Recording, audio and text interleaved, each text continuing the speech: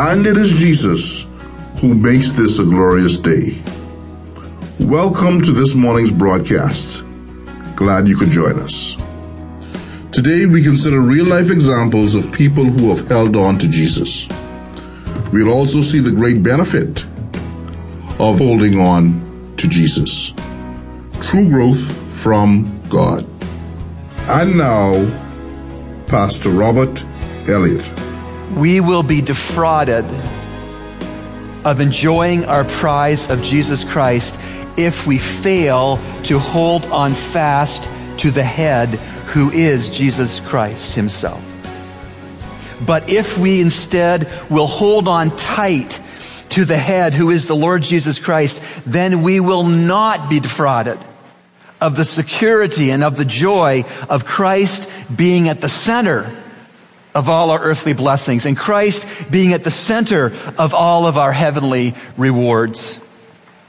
Self-awakening, the denial of cravings for salvation, self-won removal of suffering, godless living to gain oneself relaxation and peace are all really letting go of Christ, and thus are really empty, dead-end religious philosophies and efforts. So where do we get the rose bushes? Okay, I admit it. I planted a shrub bed in the front of our last home that was humongous.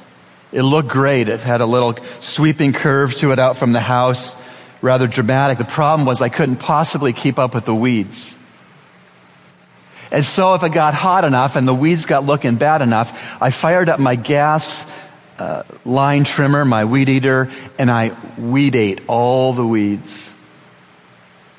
And sure, for the short run, they looked good. They were gone. Of course, all the roots were untouched by that lazy man's effort at weeding, and the weeds all came back. But this one time, when I was weeding in my front shrub bed, I hit a rose bush with my weed eater. But it wasn't completely severed. And for some reason, when I cleaned up the stuff that was in the bed from the weed eating, I either didn't see that rose bush or I decided to leave it. I can't remember this time which it was. But anyway, it was there. Much to my amazement, about 3 weeks later, when I was looking at that flower bed, here was a lovely red rose bloom on the end of the rose bush that I had almost rendered a mortal blow to with my weed eater. But apparently part of the rose stem was still intact, and sap from the rose bush's roots was able to go up that stem, transfer through the wound that was really a cut job, got up to where the bud was, and it opened. It was a beautiful red flower. That is a picture to me that if we hold on to Jesus, even by a thread, we can be fruitful. There's hope. There's a lot of things in life that can sever us off, not completely from Christ, but there's a lot of hardships in life that can damage us as rose bushes. So maybe we are drooped, maybe we are felled, but part of us never loses contact with Christ. There are people I've met over my years in ministry, in all of the churches I've pastored, that are an inspiration to me when I think about this concept of holding fast to Jesus against all odds. I think of the pastor friend of mine who's been laboring in the ministry of a church and hasn't received a paycheck for close to a year. And yet, he leads his family of young children in a way that they are not bitter against that church and they are not bitter against the Lord of that church, Jesus Christ. Holding fast unto Jesus. Or I think of the family who tucked their healthy 6-year-old daughter into bed on a school night, and she was found dead in her bed the next morning. They've held on to Jesus, and now, years later, they've healed enough to lead the grief share ministry for the bereaved in their local church. Holding fast to Jesus. Or I think of the person who was raised in a home of abuse and now finds him or herself in a hard marriage. And I think of that person who has come to me with tears in eyes and thanked me and thanked me and thanked me for instruction to study God's Word by God's Spirit, to understand it accurately and to apply it to life. Tears of joy to learn how to do that, holding fast to Jesus. Or I think of the person who has seen so many doctors and endured so many cases, painful treatments with very little improvement and help. And yet this very person goes on Facebook and posts love for God, hope in God, scriptures, promises of God to her friends on Facebook. Or I think of the woman, the widow, who has been virtually abandoned and left to die by her own family.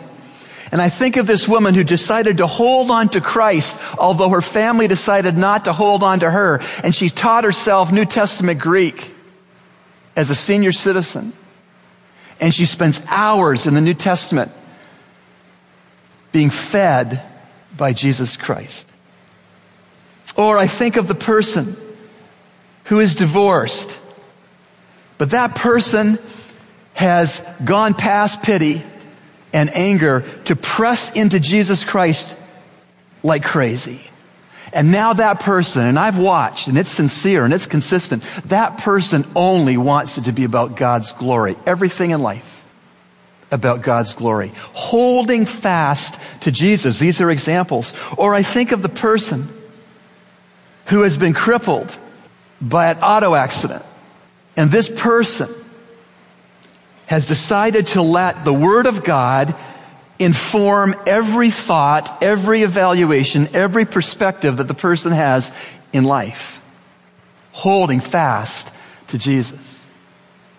Or I think about the person who was born with some physical disabilities, but has since decided to take on an interest in people most marginalized and most ignored by our American culture, to take the gospel to those people.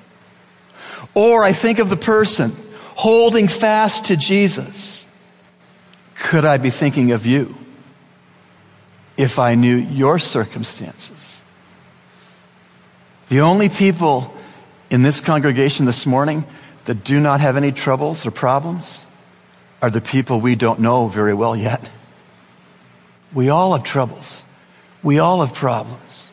We all have an intense need to hold fast onto Jesus, right? To hold fast onto Jesus. And will you notice the benefit of holding fast unto Jesus? When we will choose to hold fast to Jesus, then we will have growth, which is a growth from God. A growth which is a growth from God. I want that. I want a growth that is a growth from God, don't you? A growth which is from God. This is not puffed up growth. This is not self-asserting growth. This is not proud growth. This is not flashy in the pan growth. This is not free from trial and pain growth. This is not superficial growth. This is not gimmicky growth. This is not merely appearance, external growth. No. Growth which is from God is dying to self growth. It's heart change growth. It's lasting growth. It's Christ magnifying growth. Growth which is from God is life transforming growth. It's sure to build up other people, sure to bless other people growth. This growth which is from God. This growth which is from God is growth despite spiritual warfare growth. And now, today's personal God story. Well, this morning, I'm pleased to introduce our listeners to a new friend of mine, Christopher Gibson. How are you this morning, Chris? I'm nice. How are you doing today? Very well, thank you. I met Christopher at our church building on Collins Avenue, and we had a nice conversation, and I could tell he's a genuine man, and He happens to also be a handicapped man. And tell us a bit about where you grew up in Nassau. Well, I never had my own place, not my mother. So we were moving up and down. You moved around quite a bit? Quite a bit, yes, sir. But always in Nassau? Always in Nassau. So you've seen a few things here over the years? I'm seeing plenty of things. How old are you now, Christopher? Well, I'm 55. Well, you can't see this on the radio, but he doesn't look 55. He looks younger than that. Thanks. You're welcome. Thank you. Yeah. And how did you come to lose your leg? Well, I have diabetes, and I had a scratch on my thigh, which I now take care of because I didn't know if it was sugar. And I had a bad infection, then I had to lose my leg. Oh, my. How long ago? What year was that? That's about 16 years ago. 16 years ago. 16 years ago, yes. Wow. So you were in your late 30s, roughly. Yes, sir. Wow. So life has changed dramatically that you're on crutches. Oh, big time for me. You know, when you can't work to help yourself, it's difficult. So, in other words, you have to lean on God all the way. Right. Now, you're strong of body. You're not a slight man. You're strong. Because I asked God to keep me near the cross and keep me strong that I could be a blessing to somebody else. Yeah, and I tell you are a blessing. You've got $1 million smile and Thanks. And a great heart attitude. Now, but tell me what it's like, because many of us don't know. You are a younger man, you are physically strong, but you happen to have one leg, and you want to do some work. You go to ask to get a job, and what often happens? People don't look at you equally. And then if they want to give you a job, they put all the things in the way that I've been looking for a job at the gas station. And the guy told me, I don't have a problem giving you a job. But if the gas doesn't catch a fire, how is going to get away? This and that and the next. Okay? Which that shouldn't be. Yeah, so do you feel that sometimes that might be an example of someone making an excuse for not giving you a job? That's really what it is. And then sometimes, too, it'd be like people discriminate handicapped people. They don't give you a fair shake. So they kind of prejudge you that you can't do something? When you become handicapped, they feel that you have no more value. No more value. Yes. And that's sure wrong, because we're all made in God's image. That's it. That's right. And our worth isn't dependent on what we can do for a living. The way I look at life, right, being handicapped, I can do all things through Christ Jesus. Yeah, that's right. That's for sure. He can give us all that we need to do what He wants us to do. Yeah. You were telling me off air that oftentimes handicapped people in Nassau don't live very long. But discrimination, people discriminate against them. So that worry them. So they don't get the same help that other people do? In other words, even being handicapped, you got people want to fight you and all. Really? Yes. Because you're handicapped, they pick a fight? Yeah, they want to take advantage of you. They know they could do it to you. Like to rob you, you mean? All that involved. Wow. All that involved. I had no idea. All that involved, yes. And generally speaking, I know you can't speak for every family, but generally speaking, what do you think? If a person becomes handicapped, does their own family rally around them and support them in a special way? In all family, like, you have some family care for handicapped people. And you have some again, they just don't care about you. You see, when you become handicapped, you're not much help to some people. When you become handicapped, you may not be able to help others as much? That's what I'm saying. Oh. So they take a person with a good heart to look good for you. Okay? And that's the way it really is in the Bahamas. Yeah, you know what? I think that's probably the way it is all around the world. Well, it could be. Right? Could be. That a loving heart is like Jesus' heart. Mm-hmm. And when we love people, then we accept them the way they are. Thank you. Yes, that's what it really is, yes, ma'am. Yeah. Mm-hmm. Yeah. Is there anything else that you think our radio listeners should know about being handicapped in the Bahamas? Well, being handicapped in the Bahamas, you have to trust in God. You can't put your faith in any man, woman, boy, or girl. Mm-hmm. You got to trust in God. Because only God got an answer for your problem. Right. He's got all the answers. Okay. And He loved the blind, the handicapped, the crippled, the deaf. He loved all of us. Amen. When people don't look at us, God remembers. That's for certain. So when we trust in God, we have not much to worry about. He promised us that He'll help people. They take care of us. Amen. And what I want to say about it, handicapped and old people don't have time for them at all. You take, for instance, some parents, they school their children and they take good care of them. Then when they get old, they drink them in the old folks' home. Just forget about their mom and dad. Never go back. They won't pay them a visit. If that person don't have Christ and him or her life, they will die. But through the grace of God, I'll strengthen them. Amazing. That's a good observation. That's a sad situation when the senior citizen or the elderly person is forgotten even by their own family. That happens all the time. Every day. You got some old people right now, Christmas coming, they don't see their family, their own children. And make them worry and make them grieve. But through the grace of God, just hold them up. That's fantastic that you have that understanding. I know that earlier, that today even, we spoke about heaven and how the only way to going to heaven is through Jesus Christ and what he did for us on the cross. And that heaven is a gift to be received, but not a reward to be earned by good works. But the truth is that when we've received forgiveness by faith, when we plan on knowing we'll get heaven by faith in Christ, then it ought to change how we live now. It ought to change how we view everybody, and maybe especially as you're throwing light on it today, Christopher, how we view persons with handicaps that are around us everywhere. Well, for the way I see it, it's when you trust God, everything becomes better for you. And if God was like man, all of us would have been dead. All of us. Right. But God, he look at our fault, and he forgive us. For Jesus' sake, he does forgive us. But humans, let's say, take for instance, if you commit a crime in the Bahamas here, they hold it against you dead. Hold it against you until you're dead. So there's no chance no more for you at all. And that's very wrong. Because God is not the kind of God. He's a forgiving God. Amen. You know, it's interesting. I've been learning more that this radio program is being listened to by persons who are imprisoned from jail. And you're right, that Jesus Christ is the one who can forgive the prisoner, can forgive the person outside of prison. Jesus Christ is the one who's paid for all sin, and we need to run to him and accept his love and his sacrifice on the cross. Christopher, it's a delight to know you. I really appreciate you taking some time this morning to come on the radio with me, and I'll continue to look for that smiling face around Calvary Bible Church, all right? Thank you very much, Pastor. You're welcome. I so appreciate you. In Jesus' life on earth, there was a time when some lawyers came to him and they asked him questions, and this one occasion in Matthew chapter 22, this is what it says at verse 34. But when the Pharisees heard that he had put the Sadducees to silence, they gathered themselves together, and one of them, a lawyer, asked him a question, testing him. Teacher, which is the great commandment in the law?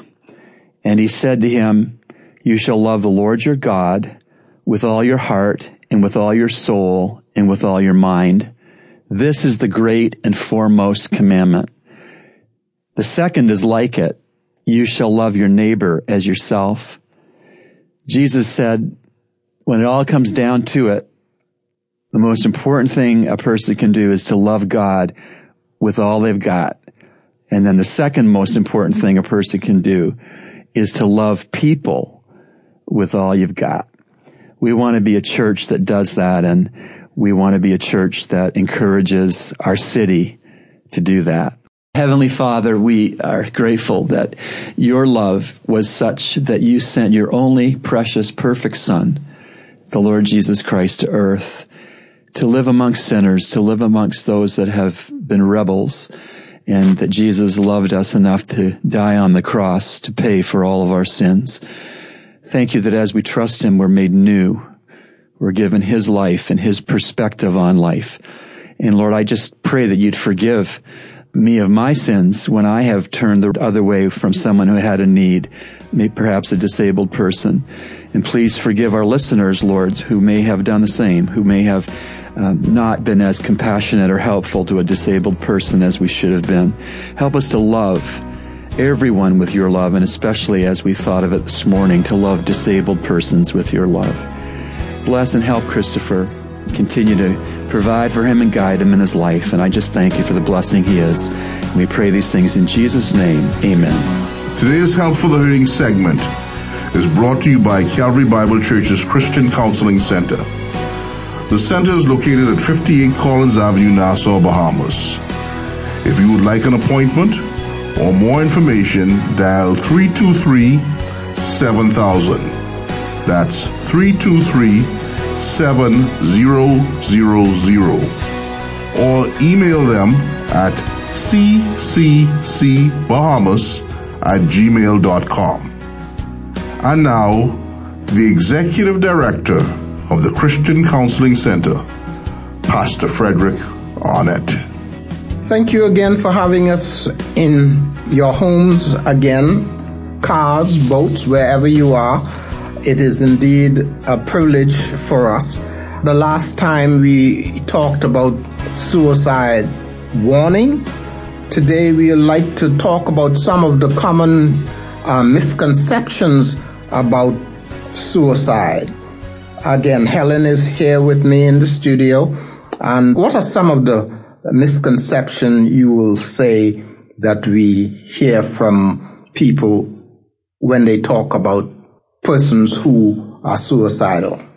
Before I address that, last time I mentioned about one of the signs was giving away prized possessions, and I recall an incident where someone left a gift for me, and I knew at the time they were struggling with suicidal ideation, so I decided to go out and chase after this individual, and also look for a significant person who knew the person well. Because I think with suicidal ideation or whatever, you don't go unilateral. You try to get as many persons involved. It's not something that you want to be a big hero and keep to yourself. So I sought out this person, and they confirmed that they knew the individual was suicidal. And finally, I caught up with the person. I said, yes, you've left me a gift, and we talk. And I'm happy to say, with your intervention too, that person really, really came through and didn't carry out the plans to commit suicide, because if you recall, they had a plan. Yes, and it was a lethal. It was a lethal plan. If that was carried out, that would have been the end. Yes, because we went to the site of where they said this would be carried out. If you recall. Yes. Yes. So I think it's very important to not be afraid, and also not to act as a hero, but get as many people involved, especially the significant people whether it's a friend, a good friend, or family members. Get them involved and see what you can do to help the person.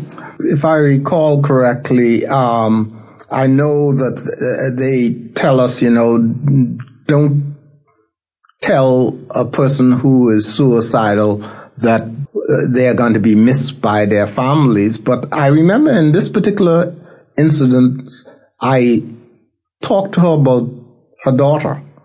I said, what kind of impact you think this will be on your daughter? And if I remember correctly, she said that was what really caused her to rethink the whole situation. Yes. So I agree, we may not do that, but I believe sometimes we need to listen to the Holy Spirit and follow through with what will cause them to start thinking soberly about their intention. So I think, I just want to interrupt that for a minute. I think we have to look at every case differently. Yeah. Yes. One size doesn't fit everyone. Yeah. That's right. So I have to look at your case. I have to look at whoever, and then do an assessment and come to, realize that this person is unique and their case is different. Yes. But to say I'm going to use the same tools or the same intervention for everyone, it doesn't work that way. Right. And I think when you decided to speak to her about her one and only child. Yes. And she loved her daughter. Yes. That was when she really, really stepped back and thought, gave it some thought, if I carry out this plan, what's going to happen to my little daughter? That's right. Because you remember, daughter was in primary school. Yes, yes. So I'm grateful that, you really did that intervention and spoke to that, and that made all the difference. Yes. Well, let's look at some of the misconception about suicide. What are some of the things that people say about suicide? Would you like to zero in on some of them? I think one of the fallacies is people who talk about suicide won't really do it. And that, isn't true. Because most everyone who commits suicide, they spoke to someone about it or several people, and they might have been smiling. And I think this gives people the, impression, okay, she or he was smiling, or we were at the party last night and he looked so happy. And sometimes it's just a mask they're wearing, and they have their plans mapped out. Because going back to our friend, when she talked about, what she was planning to do, she didn't all the time look depressed. No. Sometimes she wore a smile. In other words, we need to make sure that a person who is suicidal, when they mention anything like that, they're trying to get your attention. But it's not all the time that we are focused on that. And that's the reason why we should take every individual who talks about suicide very seriously. Yeah, you want to err on the side of caution. And you want to be there, but non-judgmental, okay? So I think we really need to, like I say, err on the side of caution and take every threat.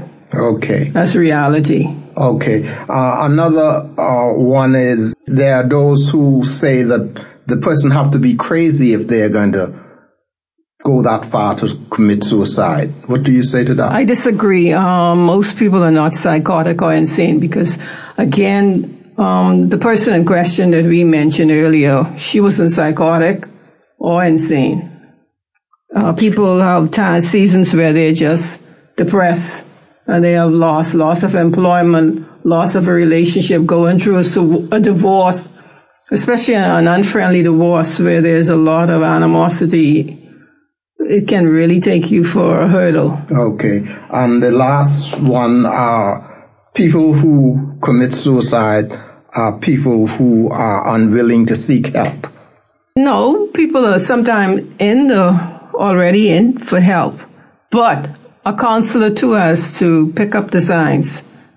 All the time, the signs aren't highly visible. Right.